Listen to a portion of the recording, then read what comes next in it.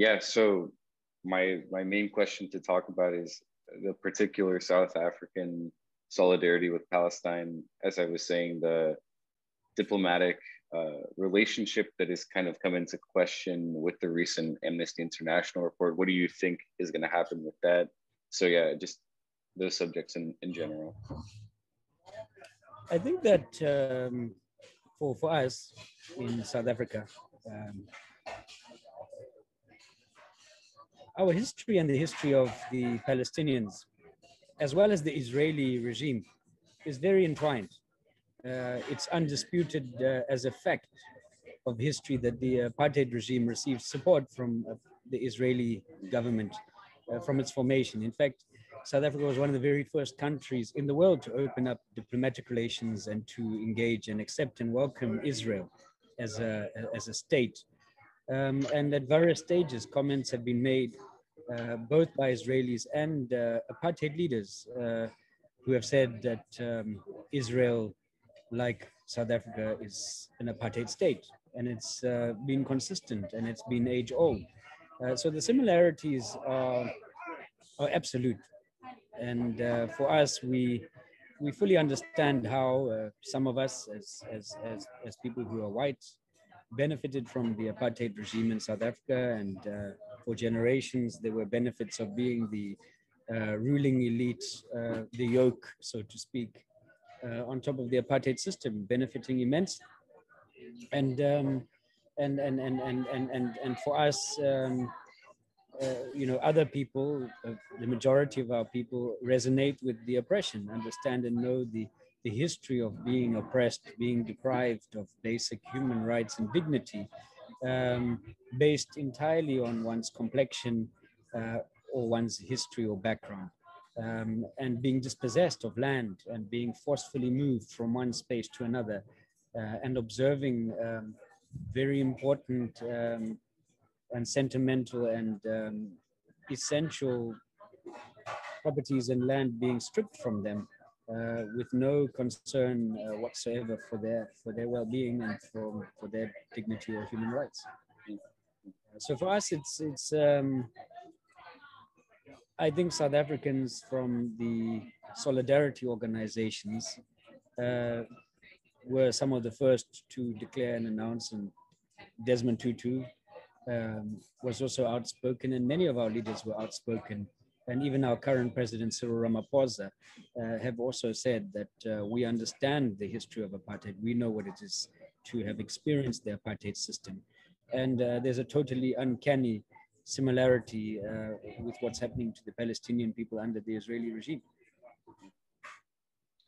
Yeah, absolutely. And so I think that is very clear in the minds of South Africans of the connection and the similarities with apartheid. And in recent months, and for example, last month in February, the African Union made a decision to withhold observer status from Israel. South Africa has been talking about this upcoming diplomatic change with Israel, which remains kind of in question. So how do you think more African governments are taking action against Israel to, enforce the decision that this is an apartheid state and should be treated as such?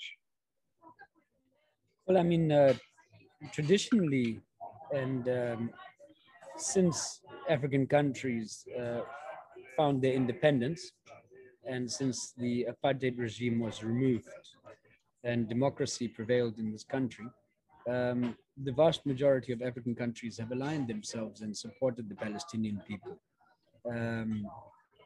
In fact, Nelson Mandela upgraded the diplomatic relations and recognized Palestine statehood and invited Arafat, and Arafat, hosted by Mandela, received an award from South Africa, a very important diplomatic symbolic award from Nelson Mandela to Arafat, because historically there was no doubt that the African National Congress and the liberation movements were bedfellows with Arafat and the Palestinian liberation movements. So there's this historic link that goes back and predates the current leadership, and that history is entrenched in struggle, entrenched in fighting against imperialism and the colonial oppression of the indigenous and working class majority. And it's important to reflect on that, because Israel has, however, since the majority rule had come to African countries, Israel has been hell bent on trying to find ways, particularly in South Africa. And Israel has made put in a huge amount of effort to try influence our political discourse, to try use us as a country that gives them legitimacy. And they successfully managed to maintain and continue the apartheid relationship for the formative years of our young democracy. Of course, the call for boycott, sanctions, and divestment happened quite late, but subsequent to that, and we were part of the original group leading this call in South Africa, supporting the call in South Africa, that is, it was clear that we had an obligation to enforce and to push our government to do the right thing. So many of us activists went and participated in the political freedoms we have and influenced a conference of the ruling party. Myself, I was in about 7 provincial African National Congress elective conferences and policy conferences. And then in the national conference, both the policy one and then the final one in Nazareth, which saw Cyril Ramaphosa being elected, but also saw the adoption of the resolution to immediately and unconditionally downgrade the Embassy of South Africa in Israel to a liaison office. Now, it was hard fought for, because the use of checkbook politics, corruption, as well as the manipulation and abuse of the imperialist nations, particularly the United States, to try and intimidate our country and our people from taking firm or solid positions. I mean, in the one commission, we had a person who was very senior stand up and say, the problem is, comrades, that if we take action, the Jewish community will divest and they will leave South Africa, and they own all the industry and so on. And, but economically, the Jewish community, which sadly a large amount of have been supportive of the Israeli regime.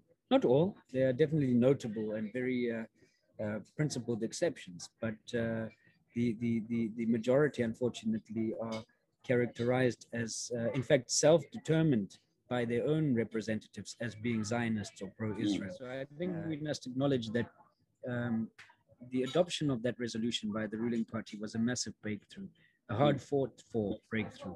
And the implementation of that resolution has not been fully implemented, but we have legitimately withdrawn our ambassador to Israel and not returned one for over 2 years, which is a huge insult for a country like ours to take against the apartheid regime of Israel. I don't know if that's helpful. No, that's very helpful. And just understanding the role that you played in moving the government forward and taking this action. So can you describe more about that process in particular, about Africa for Palestine, other groups going and lobbying the ANC and trying to get it to take this action in support of Palestine? So we as an organization have, many of us, myself included, have histories that are very entwined with the struggle for freedom in South Africa. Our board has Comrade Sheila Basso, who's a CC, a Communist Party Central Committee member. We have Hegris Magama, the former chairperson of international relations for South Africa's parliament. We have Farid Isak, the founder of Call of Islam, a Muslim movement against the apartheid regime. Sheila Basso, by the way, is Jewish.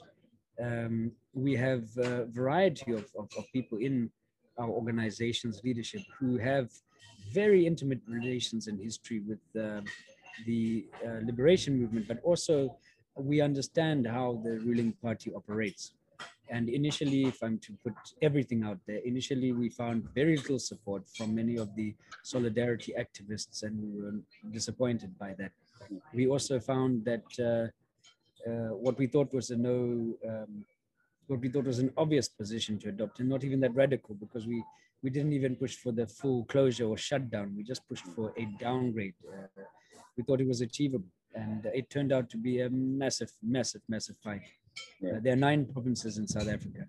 The ruling party, the party African National Congress, which Nelson Mandela and others led, and at that time Jacob Zuma and now Cyril Ramaphosa, we had to go to regions and provinces and address and engage at lunchtime and phone people and meet them, and it was an incredibly tough campaign, because we were met with resistance, and I'll say the resistance came top down. The resistance came from the then Minister of International Relations, who would have probably been in cahoots with President Jacob Zuma.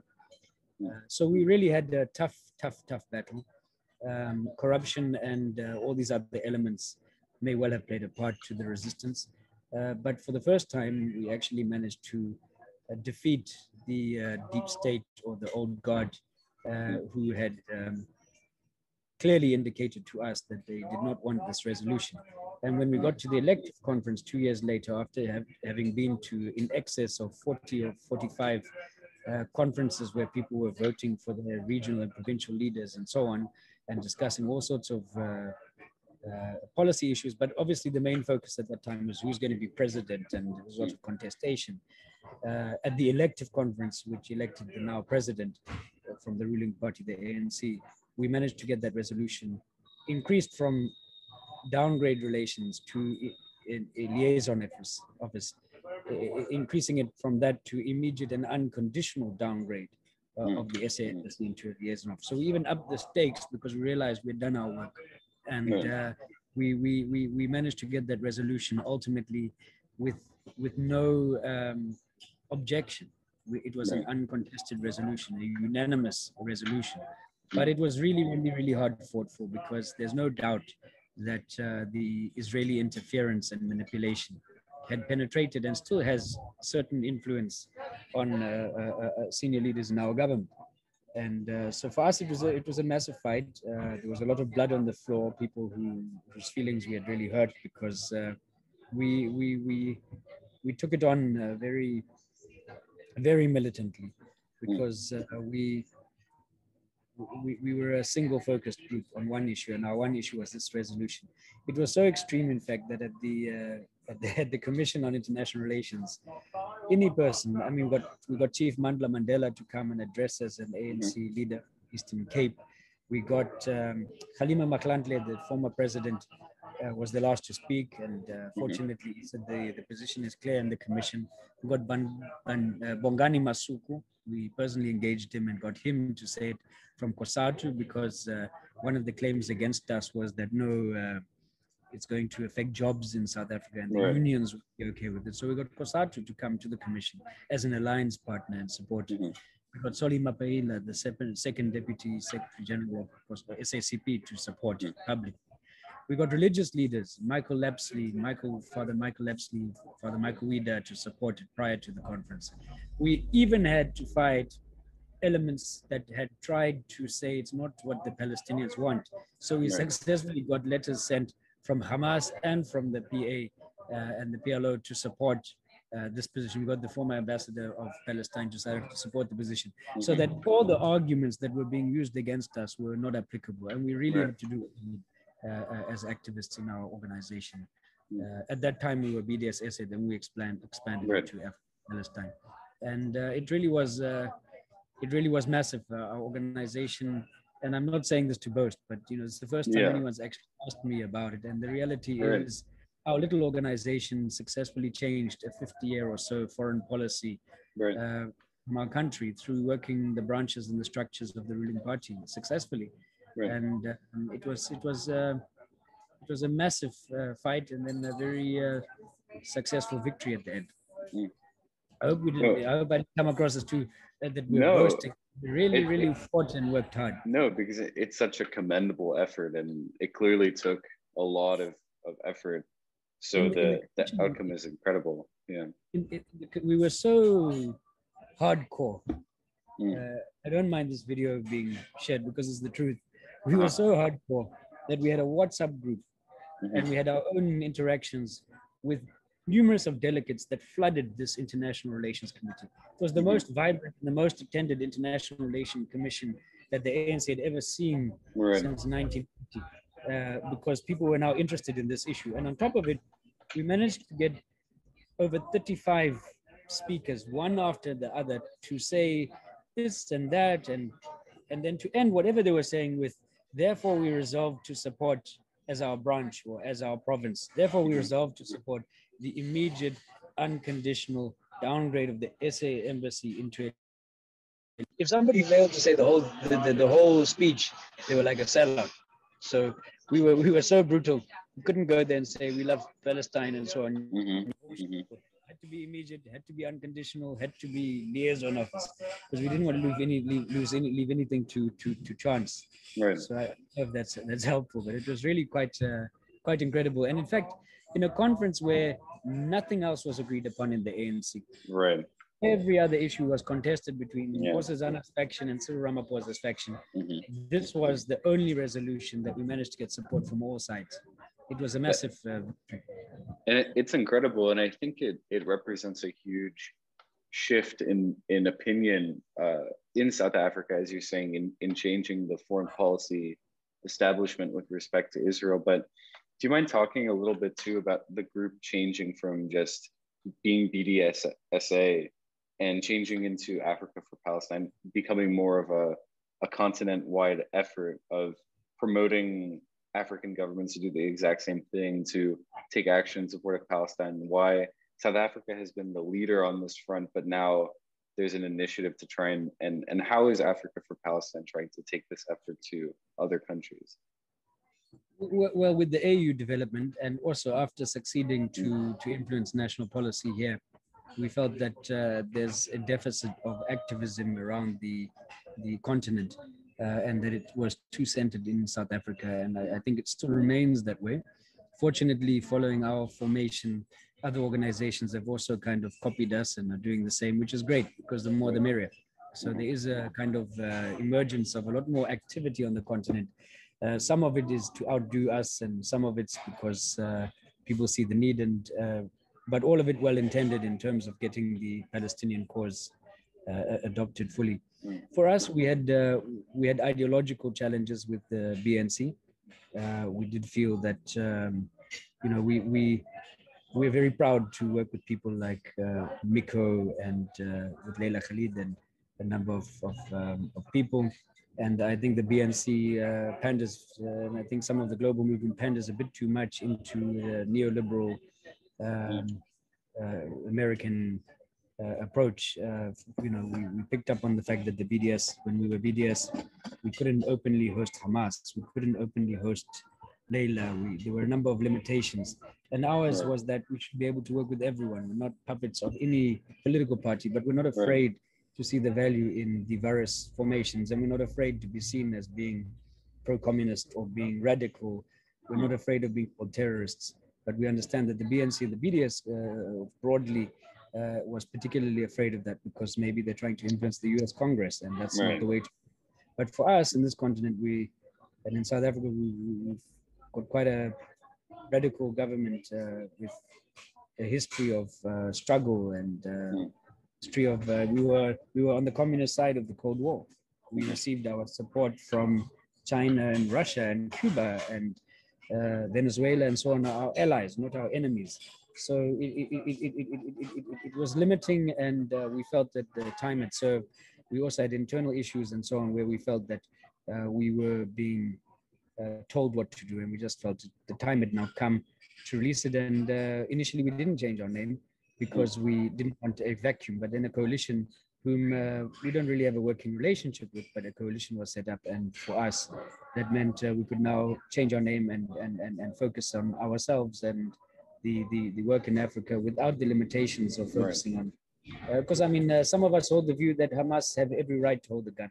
Some of us hold that people have a right to fight violently if need be, militantly if need be, and we're not apologetic about it. We don't need to, whereas when we were using a brand that was afraid of being seen as being a terrorist and so on, we found we were sometimes pushed to tiptoe around the simple right of self-defense, and the use of violence was in South Africa as well. Self-defense is even the fight for liberation was even slightly beyond self-defense. Why shouldn't one fight for their land, for their rights? Mm. So there were some issues, and it was just a combination of factors.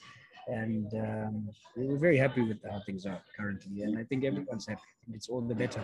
The movements have grown in South Africa and taken a life of their own, and we believe we were a sizable part of igniting that raging fire. You know, we went from writing almost every press statement for every political party from every union on Palestine, seeing people writing their own, and we're like, this is fantastic. So there may be bad blood between some and others, but really the bigger issue is not about judging anyone. It's about, are people doing the work, and is the movement growing? And it truly is growing in South Africa. It has grown. We don't even need to all like each other. It doesn't matter. It's even a contested space. Imagine being, you get the opposite in the United States of America. There, everyone wants to get bed with Israel. You can't win any election in the US unless you shake hands with an Israeli ambassador and pledge higher military spending like your current deputy president. You don't emerge. Over here's the opposite. You try find any image of any senior minister or deputy minister or president being cozy with the ambassador of Israel, with one exception, and that is when credentials are handed over. It's a standard thing. When an ambassador comes to your country, you either need to say we don't want relations, or you need to shake hands and take the credentials. And the question, there was an outcry recently about Cyril taking the credentials, and maybe that's good. I think it's very good, because we should look at shutting and ending relations. But at the moment, we never resolved to get rid of the Israeli ambassador in South Africa and to end relations. So outside of the credentials, you'll not find any. It's like people are afraid to be seen as anywhere associated with Israeli. You don't do it. Which is fantastic, because just 10, 15 years ago, everyone would host the Israeli ambassador. It was normal. An ambassador, you host all ambassadors. Whereas now, it's a pariah. In fact, it's rather pathetic, and it must be rather embarrassing being Israel, sort of pitifully, desperately maintaining a diplomatic presence in a country that's rejected you in every which way. And to come from an American perspective, I mean, that is incredibly refreshing to hear, that you guys have actually made such a huge impact on the levels of discourse about Israel and Palestine, because comparatively in the US, like you said, criticism of Israel here is tantamount to disloyalty to the cause of the United States, and it ends up being politically very, very toxic to associate with Palestine. And it's incredible to hear that in South Africa it's the opposite, and that support for Palestine is rapidly becoming the consensus opinion. I'm curious also about how South Africa's history is kind of a unique factor in shaping that. So, I mean, you mentioned Hamas, for an example, and the history of armed struggle in South Africa, like Mkhonto Wesizwe against the apartheid regime, definitely shapes in people's minds the notion, as you said, which would be again rejected here in the US, that people who are colonized have a right to liberation. They have a right to violent struggle to free themselves from settler colonial occupation. So how does South Africa, the experience of resistance to apartheid and the many different ways that found itself, you also mentioned the Communist Party in South Africa having a huge history of communist politics, and that is definitely more inclined to support Palestine. So I'm curious about how the specific history of South Africa has led to that. We know that Nelson Mandela and all our heroes were called terrorists by America. Patently. Margaret Thatcher, everyone called our liberation leaders terrorists. Condoleezza Rice was the person who removed Nelson Mandela from the terrorist list. Up until then, Nelson Mandela was on the terrorist list in the US. Ironically, Clinton and others came for the inauguration and so on, but an oversight left Mandela on the terrorist list to even later than that. So it's just very, very clear that when we hear the US speaking, and even mass media and dominant media telling us day after day that certain people are the devil, we've learned to have to be cautious of believing it, and we certainly don't conform to the the indoctrination that I think Western countries. I mean, in South Africa, it'd be a scandal if somebody had to raise their hand and say, "I pledge my allegiance to the flag of South Africa." That's indoctrination in our country. Why should someone even like our flag in South Africa at this time? We have freedom of speech. We are a democratic country. We don't indoctrinate people. So on many, many levels, we think the West is also indoctrinated, and there's a belief that, I mean, if you look at the Ukrainian issue, I mean, we don't want to belittle any person's suffering, but it is really incredible how organizations that told us boycotting doesn't work, organizations and countries that tried to ban boycotts as a method of solidarity, are now overtly using entirely the boycott sanctions method to apply pressure on Putin, because they actually came across somebody they want to fight who has nuclear power, and so now they actually can't just use their guns like they would normally. If it were not for the nukes that Putin had, the US and everyone would have invaded Russia. I'm not saying Russia's right or Putin's right, but I am saying that there's a huge hypocrisy and a dishonesty in the narrative. And here in South Africa, we're watching this thing and we're sympathetic and we think it's horrible and this and that, but we're totally aware that there's some racism in seeing the suffering of one group and not the other.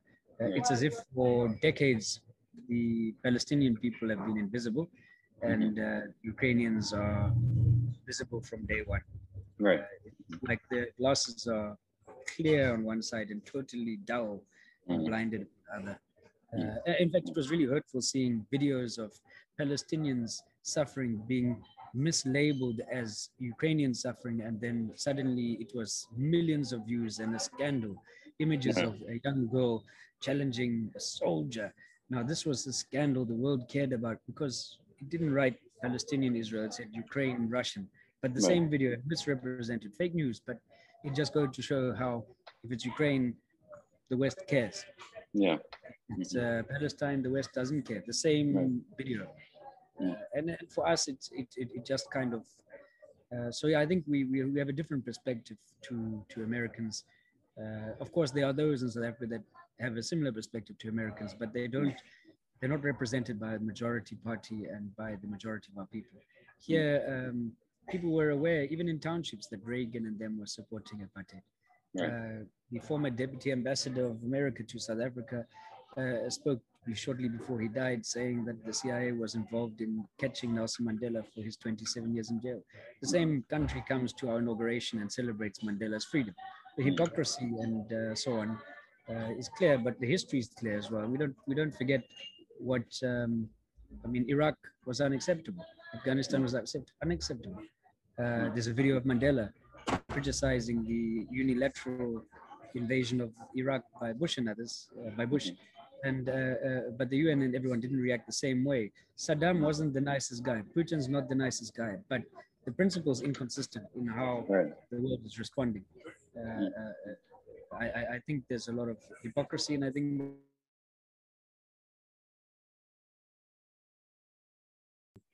I think that's that. I mean, we just have a different outlook. I mean, Fidel Castro was a hero to us here. For those who are involved in freedom, for us, we greatly respected and looked up to Arafat, and we understood. We chose sisters. You know, the inspiration for freedom here was found also in the belief of an equal society, a communal society, a sort of communist society, as opposed to a big business, capitalist, industrial, top-down system. So we did find ourselves and pushed as well, because the US was heavily invested in apartheid South Africa, and that obviously even pushed us to be more anti the US, etc. You know, if that makes sense. No, that makes perfect sense, and I'm curious too about, you know, as you were talking about Ukraine, it was making me think about these new videos and, you know, the media perception of allowing Ukrainians to, like teaching them how to use Molotov cocktails and teaching them to resist occupation and everything. And how if that was applied to Palestine, but also to think about during apartheid, very, very similar perspective for South Africans to say, we won't allow, from the US perspective, we won't allow armed struggle. You have to be nonviolent. You have to, figure out a way to resist this horrible apartheid system, but it can't be violent. And how when it comes to Ukraine, that's totally thrown out the window. There's this general recognition of, people can use arms. We will actually come and fund you and give you arms. So that hypocrisy is very, very apparent when it comes to a struggle for non-white people in the global South against imperialism, against colonialism, like in Palestine and South Africa. And it makes sense why there's such solidarity in South Africa, because I think the opinion of the West has been similar in both instances in Palestine and in South Africa towards this struggle against imperialism and colonialism. It's it was the same old Animal Farm situation. Some animals, are more equal than others. Exactly. I mean, it's very difficult because I do think that the Ukrainian, Russian, American situation has a history, is complicated. But I'm very cautious not to support or justify the behavior of Putin. But it's very difficult for us in the left, I think, because we look at this thing and we think, well, why is it everyone cares so much more about this person? And I mean, recently I spoke to an American friend of mine, and I was saying to her, look, you're a white woman, you're a lawyer and so on. Let's say you're sexually harassed by somebody in the legal fraternity. And, well, let me use a different example. The other example I used with her is that she's victimized or targeted or treated in a rude way. Not even harassed, but treated in a terribly overt, rude way. Not a kind of, everybody can see it being done to her. It's in public. It's not in a corner or whatever, right? Being abused. So she's abused by even a judge, abused. And the judge gets dealt with decisively. There's a process that's removed and there's a huge scandal and everything. That's wonderful, that the judge or a person will be held accountable for abusing or victimizing a woman. But then if you find out that the same judge did it to 10 black women, then fuck all happened. Excuse my language, but nothing happened. Then, as much as it's good maybe to show solidarity or to be concerned and so on, even if it is well-intended, which I dare say, I'm not convinced that this Western support is well-intended. Right. But even if it is well-intended, you can't not ask your question, what about the other 10 women who happen to be not white, that you didn't even acknowledge were being abused when exactly the same thing happened? So it's difficult because you don't just say, stop caring about the pregnant Ukrainian woman who's in this situation. But at the same time, how do we explain the behavior and the response in contrast to the numerous of Muslim or non-white, non-Western countries that have endured same or worse suffering with extreme brutality and have been totally ignored and not even, it isn't even acknowledged, right, and recognized as being abused. Never mind the action that happened. In fact, even worse, the perpetrators getting a raise every year from the same Western power that's is now holding Russia accountable. I mean, right. All the Palestinian people and what we want is for the US to stop funding Israel's oppression of the Palestinian people. Never mind going in and stopping Israel from doing it, but the US is paying for that oppression. So you can't be more hypocritical than to care so much for the Ukrainians and to continue putting guns and bombs in in the Israeli hands to oppress the Palestinians. It's a real problem, and I think it's this contradiction, fortunately, is being noticed quite broadly, I think, and it's an important development, because I think before, hypocrisy would just happen and no one could even highlight it, you know? Right.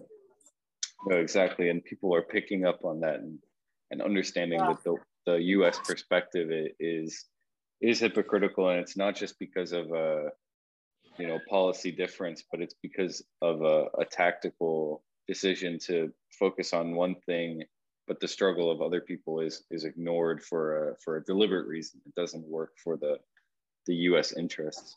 I'm curious on that note too.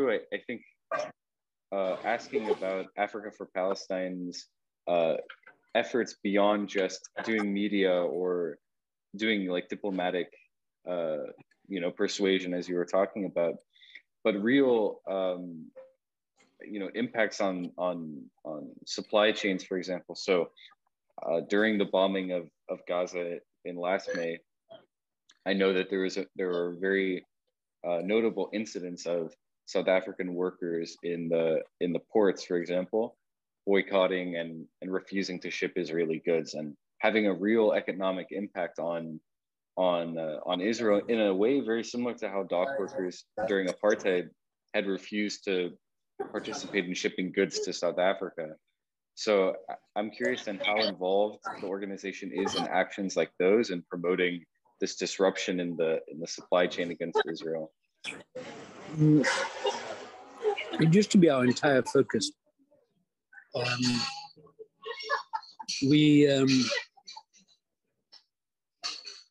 We had numerous campaigns. One called the Boycott Woolworths campaign, where we even did a wonderful. Pharrell Williams was flown down to sanitize the Woolworths brand amidst our Boycott Woolworths campaign. And we won a court case the week of his performance at one here in Cape Town. And a court case because they wanted us to have some measly 300 or some small number of people outside the venue protesting, whereas we wanted huge numbers. And when we won, we went and put together the money we could get and everything. We built a stage outside the venue, and we got a whole bunch of South African artists. We had our own performance outside his as a solidarity performance in for the Palestinian people. That's awesome. And I'll send you a video that we had done when we were the PDS. So we have, great, it's the same board, the same organization and stuff, but we've now shifted our focus somewhat towards also building more people-to-people relations and being a catalyst to try get, our focus is on South African organizations. Our focus is on African organizations. We understand the mandate of various Palestinian solidarity organizations in South Africa, and we know that they're busy, but we work with Black township communities. We work with political parties. We held a press conference and various events with as much as 7 or 8 different political parties. So we want, and we believe that South Africans and Africans can own the issue as their own, not because they're Palestine, this and that, but as a South African political party. In fact, I must say to you, and this is an open secret to those who have been either spying on us from Mossad and so on, or those who have been following us closely. I really envy the apex and so on. I want South Africa to be a place where if you don't go to some conference somewhere and say, I love Palestine, you've got no chance of winning an election here. I want what the Israeli lobby has done there to become ours. And I think we've come a long way towards achieving that. There's not a single leader in our national government that would dare say anything pro-Israeli. In fact, there's not even a single leader who would criticize Palestine publicly at that national level, because they know that there's a backlash waiting to catch them if they do that. So I was kind of developed into trying to promote the issue to be owned by COSATU, by SACP, by even the EFF, the NFP, Good Political Party called Good Party, UDM. There was a variety of political parties, AIC, when we got them to pledge their support to Palestine, it was a big victory in getting them to participate in protests. We did a billboard campaign where we managed to get political parties that pledged their support to Palestine. We gave them a billboard with their message on Palestine, with their photo of their leader or their political party, and we stand with Palestine or stop defying international law and so on. And we did this campaign prior to elections. So, the perception, I think, in South Africa more and more is, what, if you want to achieve on a national level, you don't want to be seen. Even the main opposition, which is viewed as being pro-Israel, is not overtly pro-Israel. In fact, there was an incident where we had the Palestinian march, and we said any party can come forward and speak. And one of the top national leaders wanted to address the rally. And then the people chased them off the stage, but it was the people themselves. We were not stopping them from talking. But I mean, even the DA wanted to talk.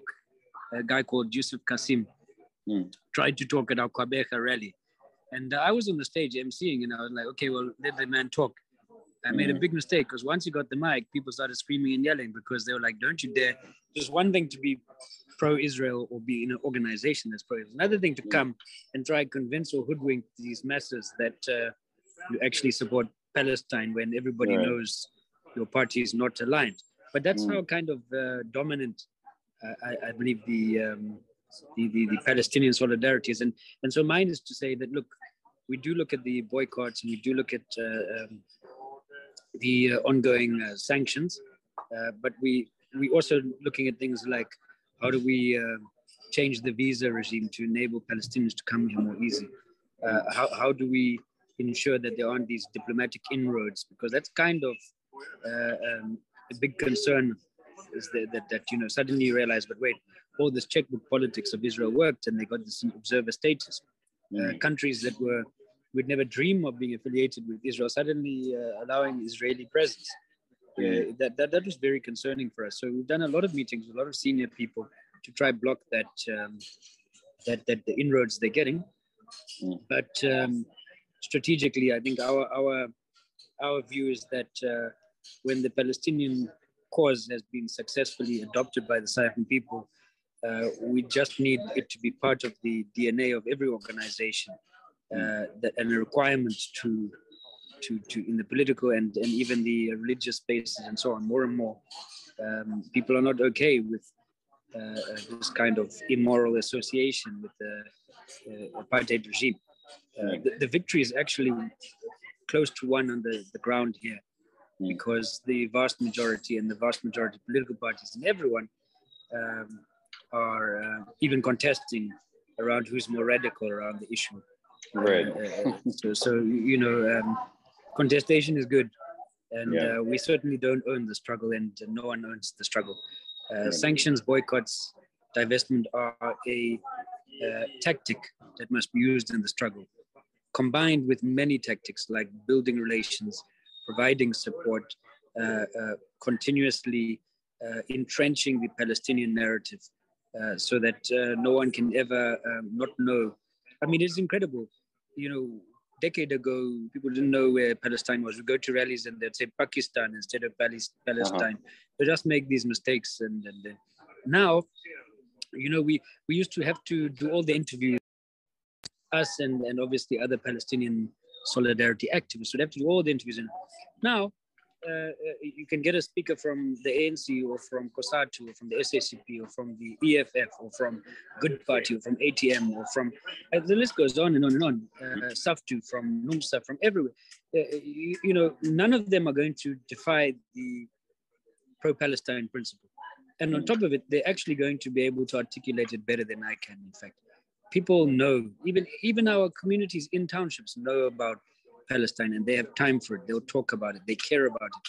And it's really heartwarming to see how the issue is really, truly owned, not just by some NGOs like us, but owned by South African organizations that have entwined it in their day-to-day being. I mean, we've seen real estate agents. There was one real estate agent who put up a photo of I Stand With Israel during the Gaza attacks.